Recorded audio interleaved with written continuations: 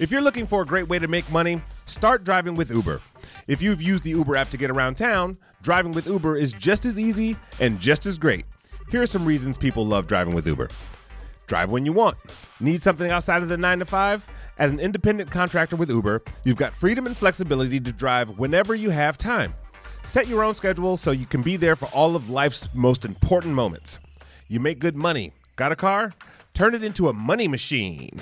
The city is buzzing, and Uber makes it easy for you to cash in on the action. Plus, you've already got everything you need to get started. No office, no boss. Whether you're supporting your family or saving for something big, Uber gives you the freedom to get behind the wheel when it makes sense for you. Choose when you drive, where you go, and who you pick up. So what are you waiting for? You have a car, you have a license, you can make thousands of dollars in fares your first month driving with Uber. Sign up today to drive with Uber. Visit drivewithuber.com. That's drivewithuber.com. Drivewithuber.com, and tell them your big brown buddy, Chris Denson from Innovation Crush, sent you.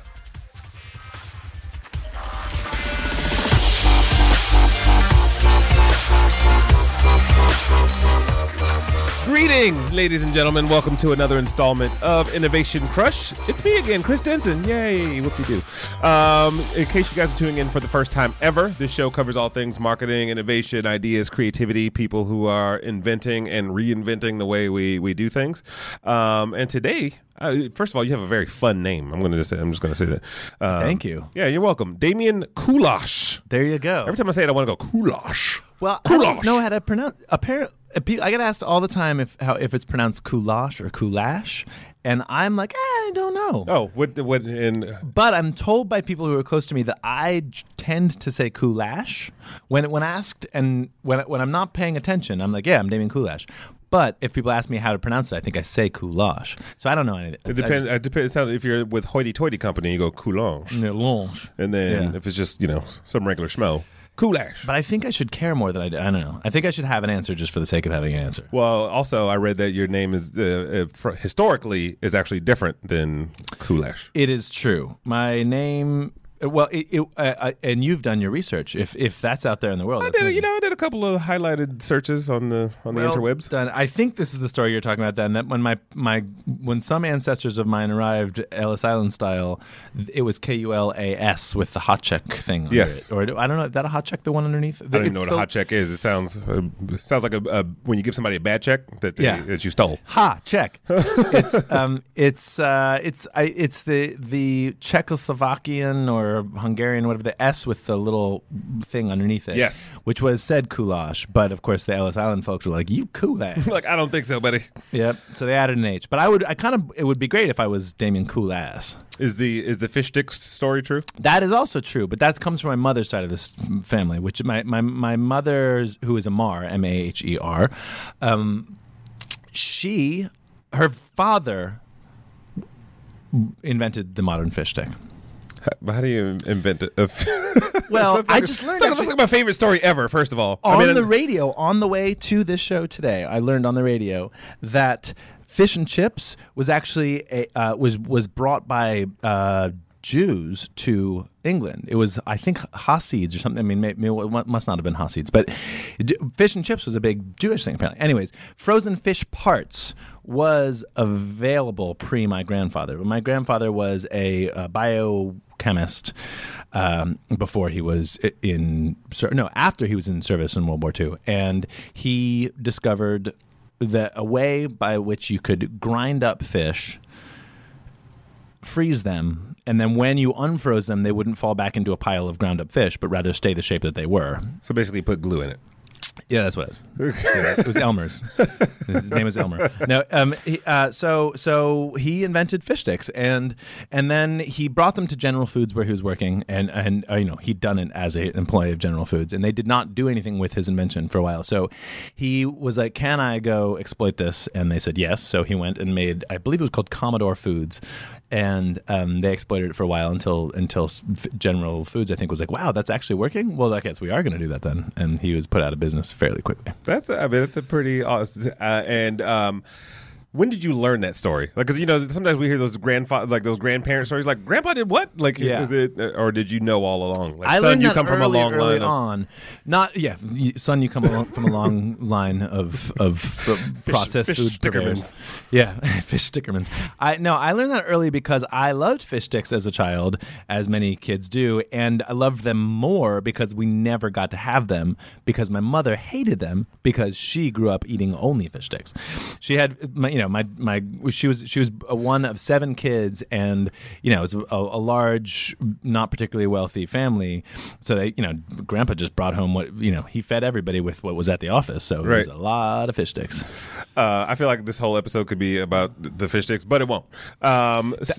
Basically everything I know now, but it would be fun to keep making up. It would. Stuff. No, it would. This is yes. We could do a completely fictitious show and then record the real one afterward.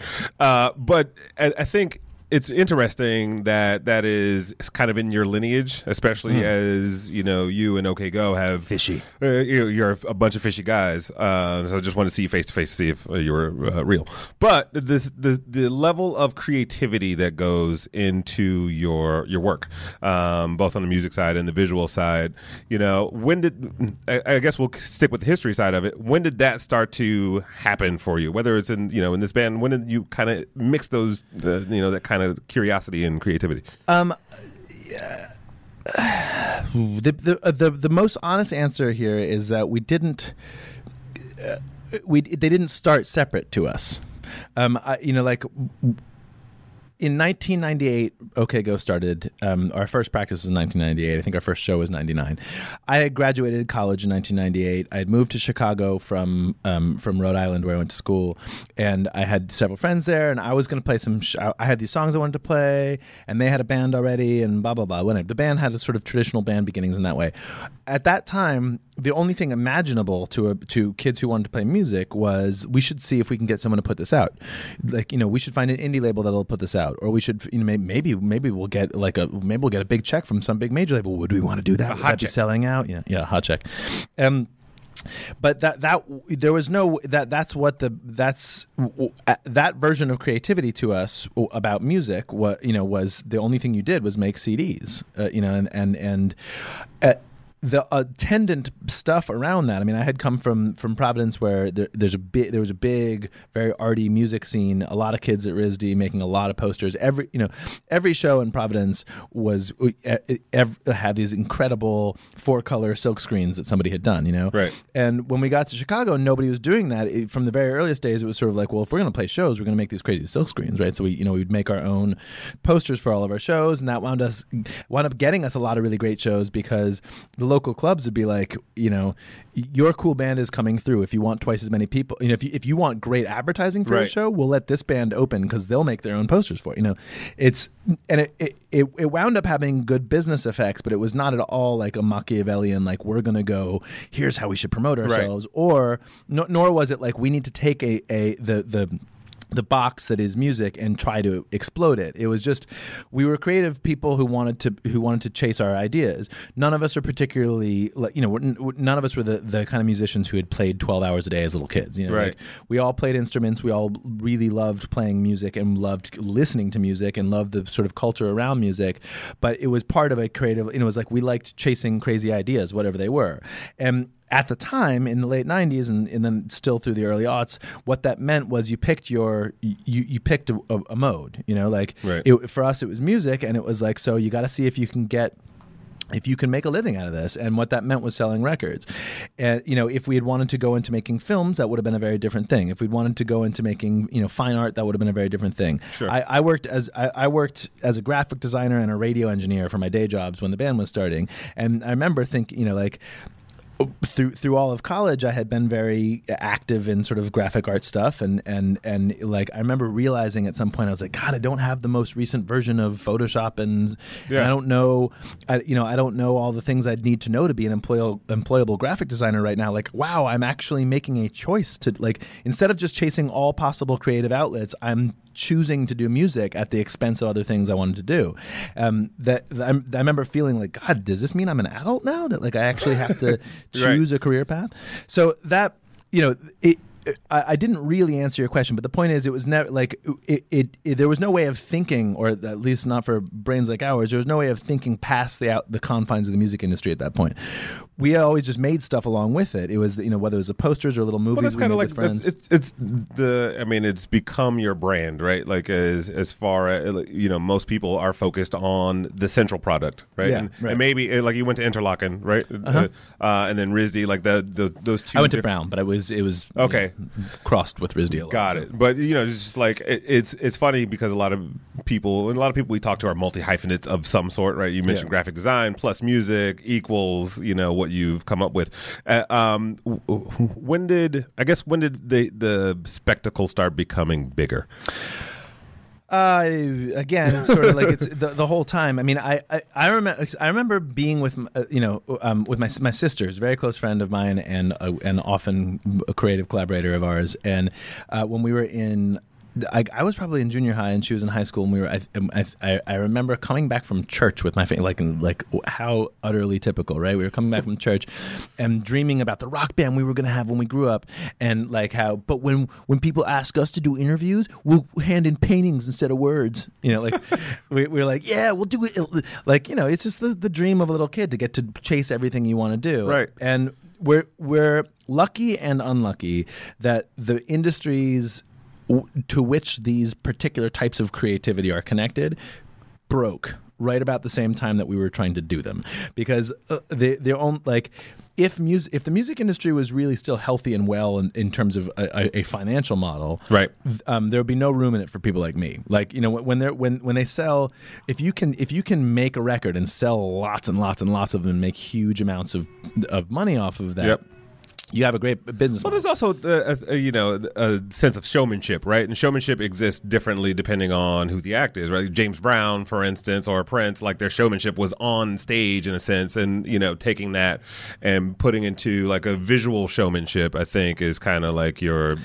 Yeah, I mean, for us, it's sort of we just chase the ideas, and there's a very traditional part of it, which is we still sit and write music, sure. With a acoustic guitar or a drum machine or a piano or whatever it is we're playing. Beatbox. With yeah, and that still turns into recordings, and those still we just keep chasing that farther than I think most bands sort of that's the end of their project. Sure. And anything past that, a video is somebody advertising that product as opposed to something they make as a creative outlet. But the point is if the industry were alive and well enough to have these big megastar there wouldn't the little sort of peripheral stuff on the edge that would be us. Well, you've also written a lot about that, right? About the business of music, and you're vocal about some of the derailings that have happened in the business. Yeah. Why? Right? Why not just making music and make? I just can't shut up. I mean, I don't. Honestly, if I had a way that the music industry could be more healthy, I'd be doing it. If I could go, start my little startup, and that would make me bajillions of dollars and make musicians happy. What a great life! But mostly, I just don't. I find ourselves in this weird position all the time. We make this. We get to chase these really fun ideas, and it doesn't fit anyone's model particularly, and so I just spend a lot of time thinking about how exactly did we wind up here? So I have to come up with models for what that it must be because of this and this and that. But in terms of what that means for me going forward, it's still I just want to chase another crazy idea tomorrow. So I'm not, we're. How to get people to monetize their recordings? I don't know if anybody ever will again. Sure, hopefully, because it would be great if those were really a source of value. They may not be. I don't know. Do you feel like there's this theory that there is a growing mediocrity across music and entertainment, especially with the YouTube generation of discovery? And you're like, oh, that guy can sing, and then but he doesn't hold a candle to someone like yourself. I'm a dangerous guest for stuff like this, because I will just pretend like I know. Yeah, let's do it. Pretend like I know when I absolutely don't. But there are a few different sort of forces at work. I think one is that really, really spectacular stuff can shine where a single amazing idea can pop out of nowhere. What a great song, a great hook, a great a great joke, a great anything can pop out on the internet and get everywhere really quickly. Whereas it used to have to go through a lot of gatekeepers, and if the purveyor of that particular idea didn't demonstrate that they were a good business model, then that one thing probably wouldn't get out. So now, in some ways, there's we get a million great songs all the time, but they're not from a million artists, and nobody's developing people who can do that long term because it's just there's no money in it. There's no reason to invest in people whose livelihoods are making great content of any kind if you know that there's an infinite number of people throwing every possible type of shit at the wall to see what sticks. Right. So that's music, that's content of all kinds. I mean, I think YouTube embodies this. That YouTube very specifically is trying to get ad money that comes towards them slotted into their YouTube stars, like the people that they endorse as YouTube stars, right? Which are very, very low production value. It's basically like whatever popped. It's like they don't have to develop it at all. It just happens, right? Because there's infinite number of people out there who want to do this stuff, and whether it's unpacking boxes or painting your fingernails or whatever, like who knew these things would be both popular? Of my YouTube videos, right? Like they don't have to guess in advance what's going to work. They just have to see that it did work, and that's a great short-term model in the sense that like what they can do is just look at the numbers and be like, look, out of the billions of people doing this, whatever, the hundreds of millions of people doing this, here are the 1,000 most unlikely successful things. Each of them operates with $1,000 a week, $5,000, very low production budgets, and we can make them all stars. And that's and those people it's great for those people because they get a cash infusion that they've never seen before. Sure. And YouTube's like funneling all this ad revenue toward which they can take a large chunk of, and it's great for everybody in the short term, but what you have is nobody learning how to make sophisticated or complicated material over the course of many years, right? Like these people may get really, really great at the particular thing they're doing, and that may be all that we want or need as a culture down the road. But you don't. But the sort of art forms that people spend lives learning. Right. There's not a lot. There's not a lot to. There's no reason to invest in making very sort of. Well, it's like I wrote in my notes. I was like, it's singles culture, right? It's right. An artist may pop. You're like, oh, I love that song. It's very rarely are we falling in love with artists, right? It's like moments that happen in the music. Yeah, you're saying it way better than I did, but that is exactly the point. That like to be clear, people were saying the same thing to me in the late 90s, early aughts when we started. They were bemoaning the lack within the music industry of art, what they called artist development. The idea was that like the Bruce Springsteen. Yes. That he was not successful in his first couple albums, right? Do I have this right? He was like 3 or 4 albums in before he really broke because people believed in him and said, "Look, we gotta build this guy and build this guy and build this guy." And when it happens, man, we've got a superstar in our hands. That wouldn't. By the late 90s, that was definitely not happening. But now, but even investing in a full album or even the full artist at this point may not make sense. It's just like if you got a single and it's happening right now. Great. Then if that was different in the late 90s, how did you guys develop as longevity? Right, here we are 17 years later. Yeah, and luck mostly, and perseverance, and we're very precious about the things we make in one way, which is we're super anal about making the things we want to make, but we're not precious about. It's we were willing to work with a brand sponsor way before most bands were. Right. We saw that as a way to have more creative freedom because we didn't have a middleman in the way going like, wait, this won't get on the radio. Mm-hmm. You can't make this. Who was the first brand? First one was State Farm, actually. I think that was the first one. That was the first one for anything sort of major. Wasn't FreeCreditReport.com. That wasn't you guys, was it? No. It was they funded our Rube Goldberg video. Okay. And I know you've had some of the people who worked on that on this very show. Brett Bushnell. episode number, I don't know. It was, but they, they were. It was a very low investment for them. They put in a tiny drop out of their marketing budget to see what would happen if they invested on some kind of crazy online scheme, and it started it's I don't know, probably 60 40 million. No, it's up there. Yeah, it's a lot of millions of hits. I mean, it was great investment for them as it turned out, but. That the fear of selling out is something that was really beat into us all as kids of the 80s and 90s, and we still the pendulum has swung so far to the other side now that artists largely are going like, anybody's money, I'll take it, let's run, right. and you do still have, having some artistic integrity or knowing what you want to make and knowing where the walls to that thing are that you won't go past is important. That balance is definitely there. Like the brand expects one thing or hopes for one thing, and the creative is hoping for one outcome.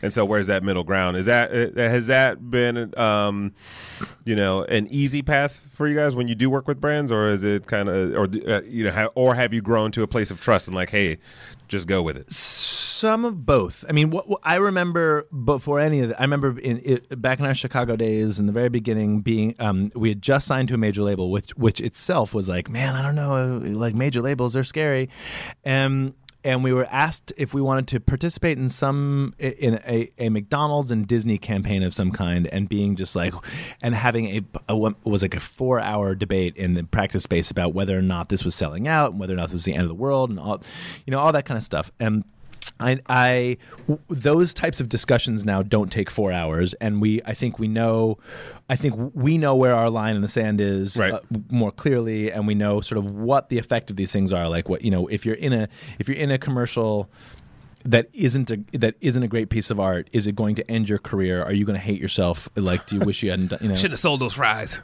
Right, but also we have been, on the other side of that, we were in early enough and were successful enough doing things that had fairly high,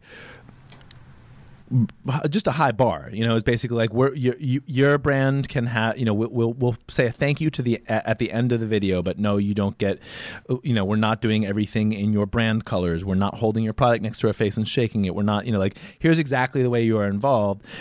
We had so much success with those things early on that now we have a lot of leverage when we're talking to brands. Yeah. Like, look, this is what makes an OK Go video successful. You're going to have to trust us on that. Even though I know you want your logo all over the place, or you want us to say the brand name a million times, none of that's going to happen, and it would ruin the video. So if you still want to sit at the table, let's talk. And usually people stay. So that's a lot harder to do if you're an unheard of starting band. out. Yeah, exactly. So from 1998 till now, like, what's, if you could pinpoint it, maybe there's more than one answer, but what's been the single most significant change you've seen, that has affected how you guys operate, either musically or creatively? Wow. I mean, the internet is too big a thing, right? I mean, right. Like, obviously, digital distribution of everything has there. So little of this was truly imaginable in the late 90s. I mean, I was working for a digital ad agency basically in the late 90s. But what that meant at the time was like, we do the website for your very traditional ad campaigns. And my role there, of course, was literally like Photoshop cleanup. Like, I had no, I was just a little peon in this big machine. Creative visionary. You were underutilized. But if they'd listened to my ideas, they would have gone out of business way faster than they did. But people kind of had some idea that music distribution was going to change and all of that. But I think the idea that I don't know that most people have totally accepted this, but it seems evident to me. The categories which we thought in the late 20th century don't really exist anymore. Like, it's being like, music is in this box over here, TV is in this box, film is in this box, journalism is in this box. Those things don't, like, they've all crossed over. And either new categories are emerging, or it's just a big washy spectrum, and you kind of make up your own categories as a consumer of these things.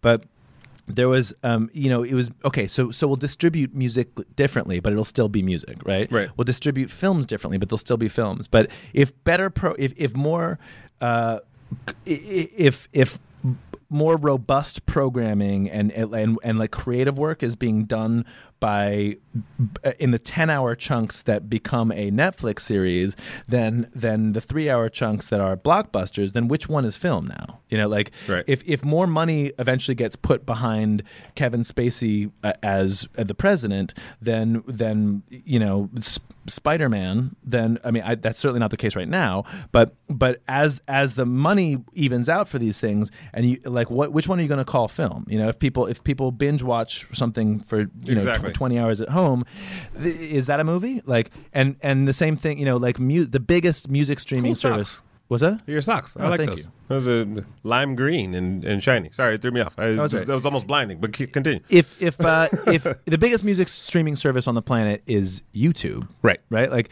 so is your music complete without its third channel? You got the right channel, you got the left channel, and you got the video channel. Like producers of ours have kids who joke.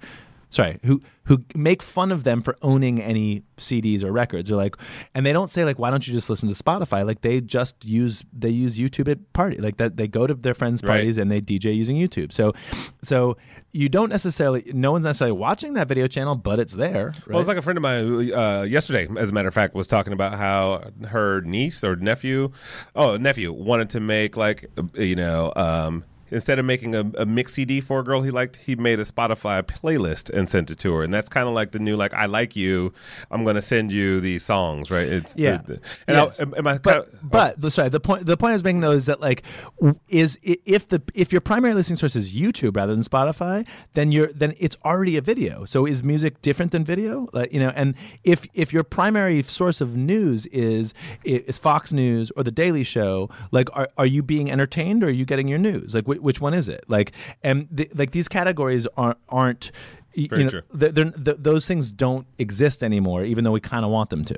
Yeah, no, it's the idea of convergence, right? Like, there's no real difference. And I think what it does for, you know, groups like you guys is it allows you to extend your brand across multiple mediums, right? But at the same time, you run into potentially a containment issue, like which platforms do you need to be on, when, and how? Like, do you guys run into that problem, or do you kind of focus on, hey, here's our brand presence, and then we're just going to keep focusing on the music? Like, when Twitter launches, you're like, oh, we got to get you on that too, or Snapchat or whatever. Yeah, I mean, there's a little bit of that. We're greatly limited by how small of a company we are. You know, like if we want it, like we're not a platform. We're a bunch of dudes making stuff. You know, and you know, like the second like really big viral hit on YouTube was us. Like, so think of how big YouTube is now and how not big OkGo is in the 10 intervening years, and that's the difference between building a tool for everybody else and building something for yourself. You know, so like. We don't often, you know, we would love to have a staff who we'd be like, you know, man, we gotta man every social network there is out there, but we don't. And there's sort of a, you know, we kind of flip back and forth in terms of how we see ourselves, because mostly we just want to keep on having opportunities to make all this stuff, but it does require a little bit of upkeep. Is like, oh wait, what are we right now? Are we you know, are we expected to have products that people can recognize? Sure. Like, do we need to like make some songs or some albums or some videos or some whatever, or you know, should we just see what hits us next, and like the next thing we release might be a book or a TV show or a movie, or you know, I don't know. Is that pretty much how it works though? Is it like, let's see what's going on, or like, are you trying to hit like business goals along the way, or is it a mix and match of like creative freedom and sound business? Well, practice? I'll try to get to answering that by this very circuitous method, which you may have recognized from my last answers. We got here largely because what we want to do mostly is 1 in a million shots. You know, like even before any of this disruption of industry stuff, sure, there were more than enough people who wanted to be musicians. Like you got a 1 in a million shot no matter what. Like it's so you definitely can't let opportunities slide by, right? Like you have to if you want to have even a little bit of a shot, you have to say yes to everything, and you have to work 150% of the time, and everything you make has to be perfect, and you can't ever let that slide away from you. But what that does is put you in a very reactive mode. So you can wind up 10, 15 years later with the gut instinct that if something comes along that you could be doing, you fucking better be doing it. Right. You know, like, so if someone's offered us an opportunity to play a show here, get there and play it. If somebody's paying us a little more than last time to go do X, Y, or Z, definitely do it. And so balancing, you can't get your foot in the door without having that basic. I mean, you just have to work that hard. Yep. You know. But at some point, you also have to sit back and go, like, what do we really want to be doing, and are we doing it? You know, and so we've sort of done a little of both, where we go like left foot, right foot, where it's kind of like, well, here's what's open to us in the next 6 months. Some of these are too good to pass up, but we also know we've been, you know, like, we have now survived for long enough that we feel fairly certain there will be more opportunities tomorrow, which was not a given in year 3 or even year 8, probably. Right. You know. But if we say no to this, there will be opportunities tomorrow. And in fact, the step past that, we could even think of something which will never come our way and go try to make it happen. You know, like we could, and so that's the place where it's sitting around and going, is everybody still excited about this process? Songwriting, yes. Recording, yes. Touring, sometimes. You know, and is there? Like, if we're all into it, then yes, we'll do it. But there's increasingly times where it's like, you know, Andy, our guitarist, also runs an app company, and so he has plenty to do just putting apps out there. Our bassist and what are some of his apps? Are they some that we know? One that we released through the band. It was called Say the Same Thing. It was number 1 on the App Store when it first came out. It's a social word game that has. Congratulations! Thank you very much. You remember when Apple did, I think, was their 50 billionth app that was finally sold, or was it 1 billionth app? I can't remember. One or the other. Yeah, well, somewhere in the middle. Well, whoever downloaded that 50 or 1 billionth app got $10,000 of App Store money, and the app that they downloaded to get that was our app. Really? Bam. That is poetic justice right there. Yeah. It's like yeah, exactly. And speaking of, like, okay, so you've got all these massive creative moments, right? A Rube Goldberg machine. There's been talk of the album printed on DNA. You know, the congratulations on the VMA, by the way. Thank you very much. That was awesome. You guys will pretty much be going to the moon next, I would imagine. That's the plan. But I think, where does the stimulation come from, right? You're a small team, and I don't mean stimulation like, oh, let's think. Like, I'm sure, like, the whiteboard looks amazing. But as far as, like, what are, you know, who are the people that you go to, right? Who are the other Brent Bushnells? Like, even I saw on your Instagram, you have there's a scan of your brain. Oh, right? yeah. So you've got, like, there's all these mass interests, but then I'm sure you're, I don't know, if you're a biochemist or, you know, like, as far as I am not bringing these things to life, right? Well, I mean, it's sort of half and half. It's like if we come up with an idea that, like, we knew years ago that we wanted to do a dance routine with dogs.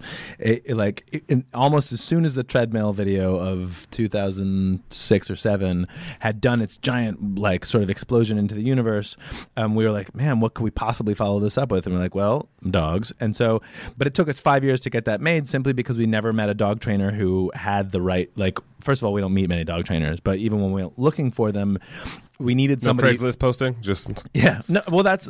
I mean, you know that the Rube Goldberg machine was basically a Craigslist posting. I knew I wanted to make. I mean, that's actually that's a better case in point than the dog. Thank you. I wanted to make a Rube Goldberg machine, and I knew that we needed engineers. I didn't know how to find particularly good engineers, so there was a nerd site in LA called Mindshare at the time, and I posted on Mindshare, I'm looking for 1 or 2 engineers for 1 or 2 months. And, and do you know Dougie by chance? I do, yeah. And he and many of his compatriots answered us as a group of 12, and we're like, we can't hire you. We don't have enough money for 12 people. And they're like, doesn't matter. Just pay us what you would pay one person, and we'll split it up. And by the end of that project, it turned into 40 or 50. I mean, it was, it's everybody and all their friends were hanging out. I find.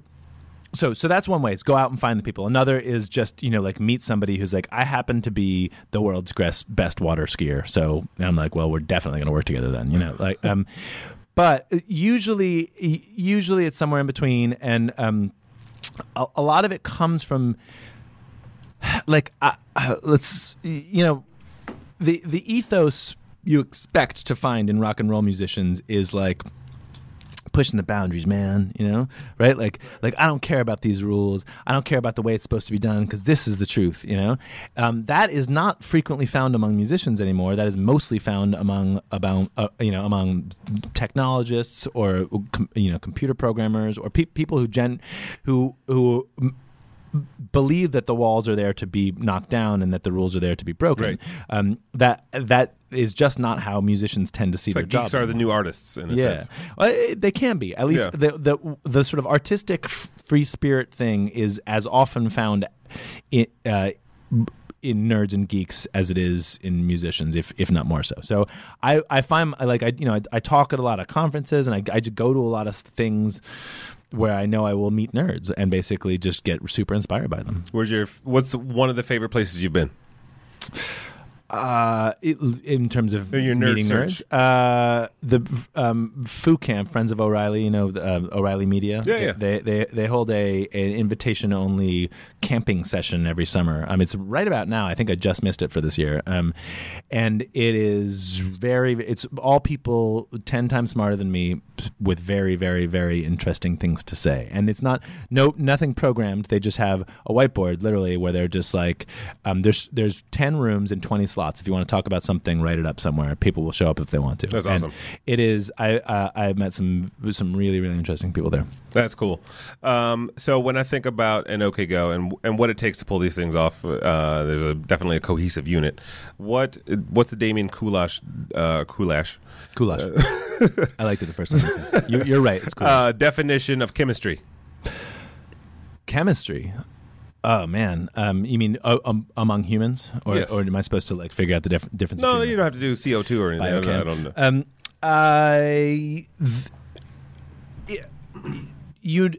Most of our stuff relies on a lot of collaboration, and people who collaborate well, I generally understand that collaboration is not art by committee. It's not everybody gets a vote. But it can only happen when whoever is holding the sort of reins of the power tries to remove their own tries to look at what the best idea in the room is rather than the one they want to win. So I'm trying to put that in a harder context. The ad agency thing to do is client needs a say in this, agency needs a say in this, director needs a say in this, producer needs so everybody's voice is equal. Let's make sure everybody's happy. That is a recipe for awful crap. But the flip side of that is usually sort of autonomous power, where there's one person and whatever they say goes, and everybody underneath them is going like, this is not the best way to do this, but and when collaboration really works, what you have is a bunch of people who are who know what they're doing, they know what they're doing, so they're not threatened by each other. They just go, oh my God, what you just said was a great idea.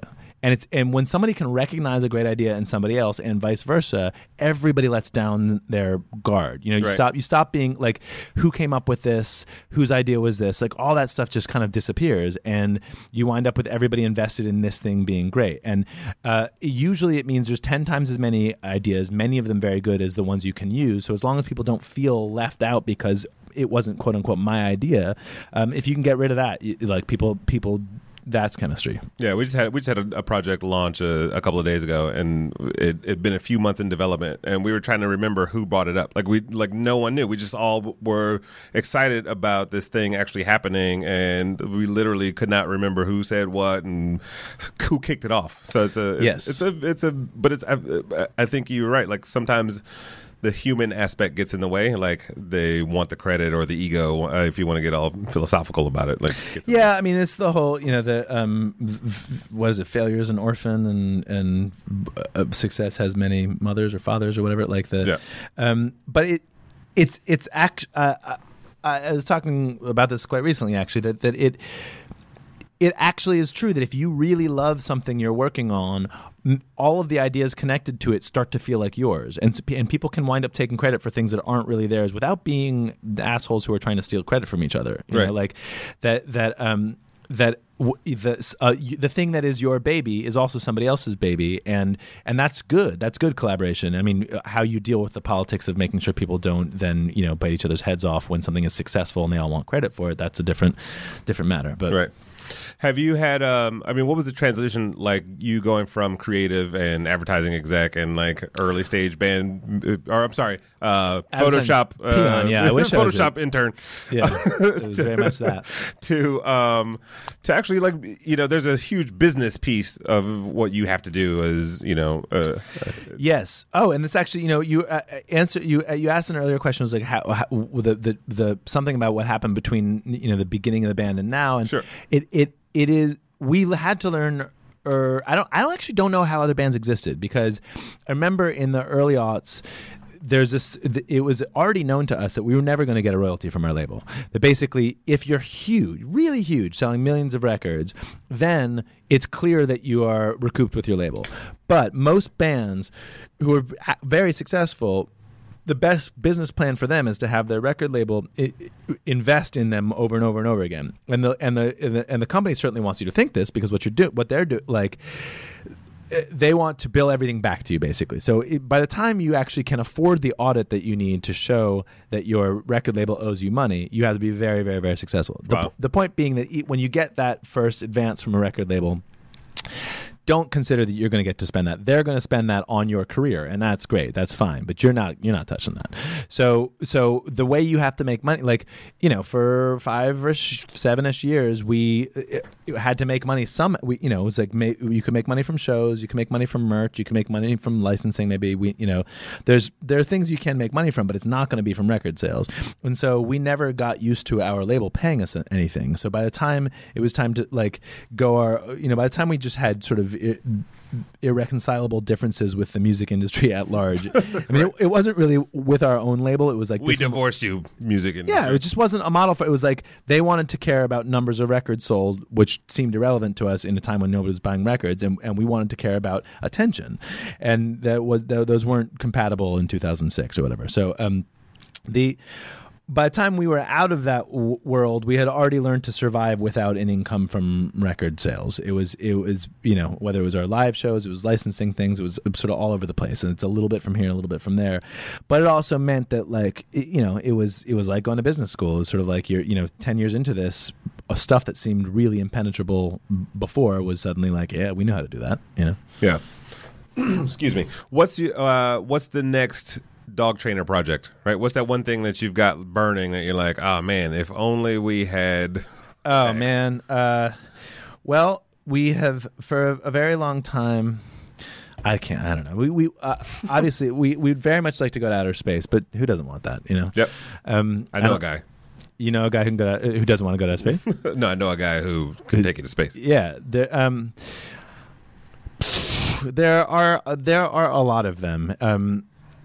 The problem with having these our videos and our art projects in general be sort of like based in this fantasy world where it's like, can you imagine if we got to blank? Mm-hmm. Then if you ever get to blank, then the challenge to yourself is, shit, now what? And the lucky thing is it's always easy to answer that, but it gets increasingly hard to do that. To execute or to think of the next thing? Well, to execute. Like, I mean, there's it becomes going to outer space as an example. That would be really, really awesome, but it's not just like who has the audacity to send us there. You actually it takes a lifetime to be very good at being the type of scientist you need to be a good astronaut. Yeah, you know what I mean.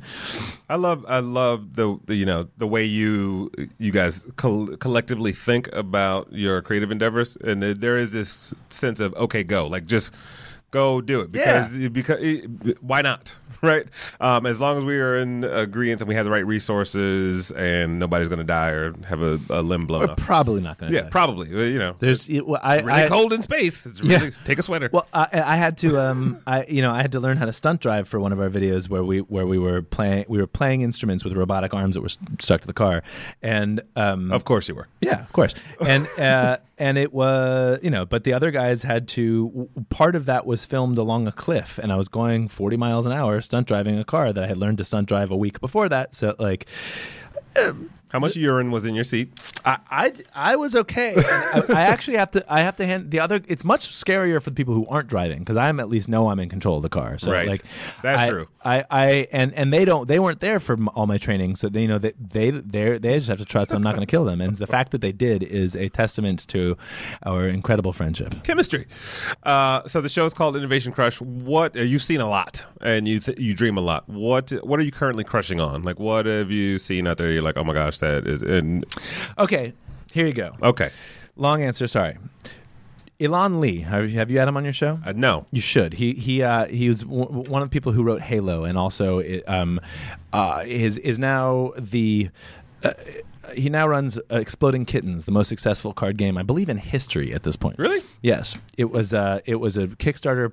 It was a Kickstarter program, Kickstarter thing for. I think they were trying to raise $10,000 last February. They raised $8 million, and it's a whole lot of cards. Yeah, and they have made one of the best card games man has ever known. It's called Amazing. Exploding Kittens. Exploding Kittens. All right. So it's Alon and the Oatmeal, the incredible cartoonist and designer. Anyways. I was talking to Alon the other night, and he told me this story and got me so excited. He said he was talking to Joey Ito, the person who did who I think coded all the DNS servers you know of. He one of the fathers of the internet. He saw this guy, and to Alon, a good red-blooded nerd, Joey Ito is a god. So he went up to him and he talked to him for a little bit, and he said, "What are you most excited about right now?" So I'm going to give you Joey Ito's answer instead of my answer. Okay? Feel free. He said gut bacteria. He said that they believe that they have figured out. Not only do we know that the human biome is way more complicated and way more important than we have previously thought, but that there are these long. And now this is totally telephone game, okay? Because I heard this from Alon, who heard it from him. It sounds right to me and our audience. So right. So audience.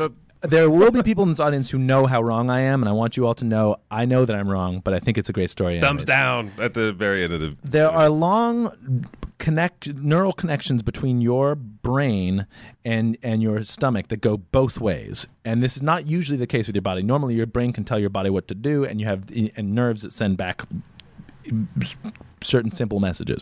However, apparently your brain has all sorts of connections to your stomach that are much more complicated than that. No one has really figured it out. They believe that the answer may well be that we actually have evolved just as a place for these bacteria to live. That essentially they have evolved us and not the other way around. That the bacteria in our guts have pre-exist humans by so many millions and millions and millions of years that I like how Bobby has not heard the story yet. That's great. You stumped your publicist. Yeah, well, if she spent her time on stuff like this, she would be as crazy as next I. time you call somebody shit for brains. Because there's a two-way connection between your guts. Precisely. And well, and when you think about your, like thinking with your gut and all of that, apparently we are just the puppets. They pull the strings. Gut bacteria is your brain. That's scary. Yeah. All right. So I'm going to stick with that topic for a second. Not gut bacteria, but this idea of DNA and coding and genetics. Because I want to just tell the story to put it into context, or I want to have you tell it. Okay. This printing the album on DNA. Yes. And I'll let you go. All right. Well, we came to know that some researchers at Harvard and UCLA had released a book on DNA, and we were like, wait, that's okay, that makes sense because DNA is what it is code, right? And of course, if we can use that code to encode information that exterior information rather than just the sort of what makes life, that's kind of a game changer, right? It is actually the best storage that the world has come up with.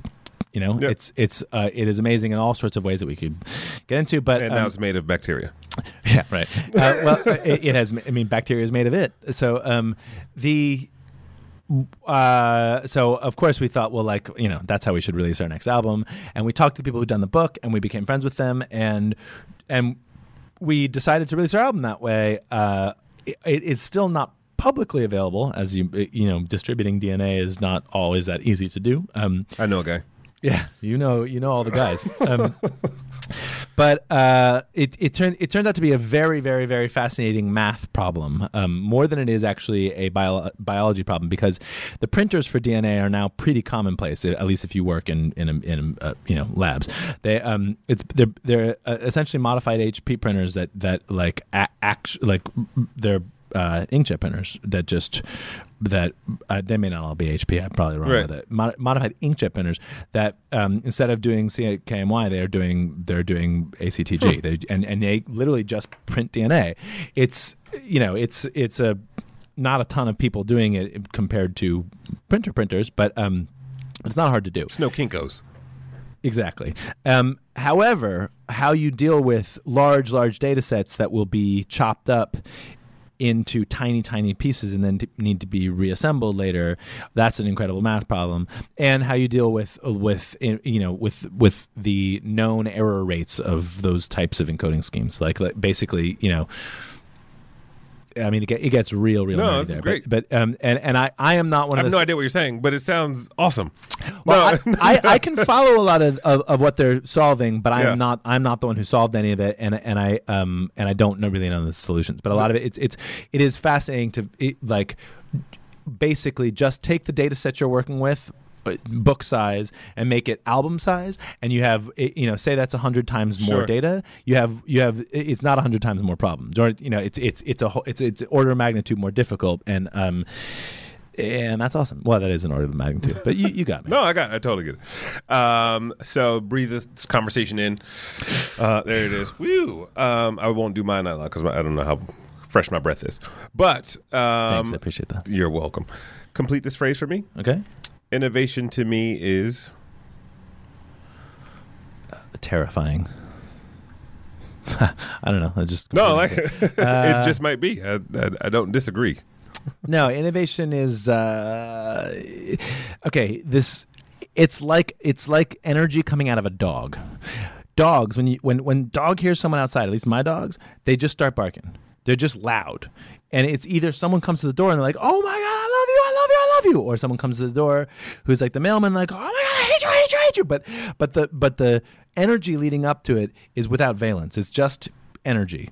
And innovation is either the most exciting thing or the most anxiety inducing thing possible. It's just like pure energy. That is terrifying though. Like that big unknown either way. Well, yeah, I mean, like all the changes in the world around the music industry have been the most creatively freeing thing for my band, and also basically ensured that we can never just sit back and collect a check for anything. You gotta it's always a slog because of that. The duality. Yeah. I want to thank you. Thank you. And by the way, I because you spent time in Michigan, which I'm from Detroit originally. Yeah, I have some friends at the Detroit City Distillery, and this is number 3 of batch 264, or batch number 3 of 264. Wow, vodka. I wish you'd given this to me before we talked. It'd be a much more interesting. Well, let's do. We can do part 2 one day. Thank you. This over an amazing. Entire bottle of vodka. Yeah, wouldn't be the first time. How can people find you, see your brain on Instagram? Where your social my handles? Instagram account is Damian Kulash. It's so smart of me, huh? It's DAMIAN. KULASH, and the band is OK Go, and our website is okgo.net. I think we have an Instagram account too, so it's probably just OK Go. That often reposts things that I post. I am not on Twitter or Facebook myself because I'm too much. Stuck in the old because innovation scares the shit. Because it's terrifying. Yeah, terrifying. Anything else you want to say to people? You want to wish everybody luck? I don't know. Good luck, everybody. Good luck, everybody. Yeah, hey, when you end an interview in Japan, they always say, "What is your message to the Japanese fans?" And it's like we've just talked for like an hour. I don't know what other message do you want? And every single person always answers with like, "We just want to say thank you to our Japanese fans. We love you so much. We love you. It's so good to us." And so now I wonder what would happen if people answered that differently. To people,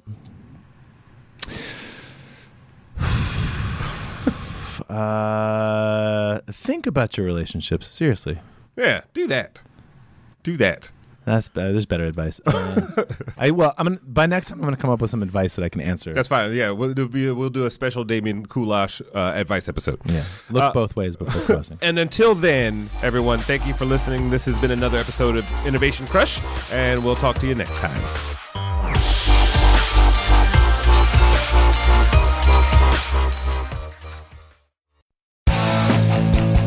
If you like listening to comedy, try watching it on the internet. The folks behind the Sideshow Network have launched a new YouTube channel called Wait For It. It's got interviews with comedians like Reggie Watts, Todd Glass, Liza Schlesinger. I've been friends with her for 10 years. One of the funniest people out there, and I still have a hard time with the last name, Liza. Our very own Owen Benjamin, that's me, takes you on a musical journey down internet rabbit holes and much more. You don't have to wait any longer. Just go to youtube.com/waitforitcomedy. There's no need to wait for it anymore because it's here and it's funny. And I love you. A few days ago, Brooke Tudine posted an inspirational quote on her wall that got 17 likes and 3 comments. Thumbs up, Brooke. Geico also wants to make a comment. In just 15 minutes, you could save hundreds of dollars on your car insurance by switching to Geico. And nothing says inspiration better than saving money. Well, except for those posters that say things like teamwork, excellence, and make it happen. Hashtag keep climbing. Hashtag savings. Geico. 15 minutes could save you 15% or more on car insurance.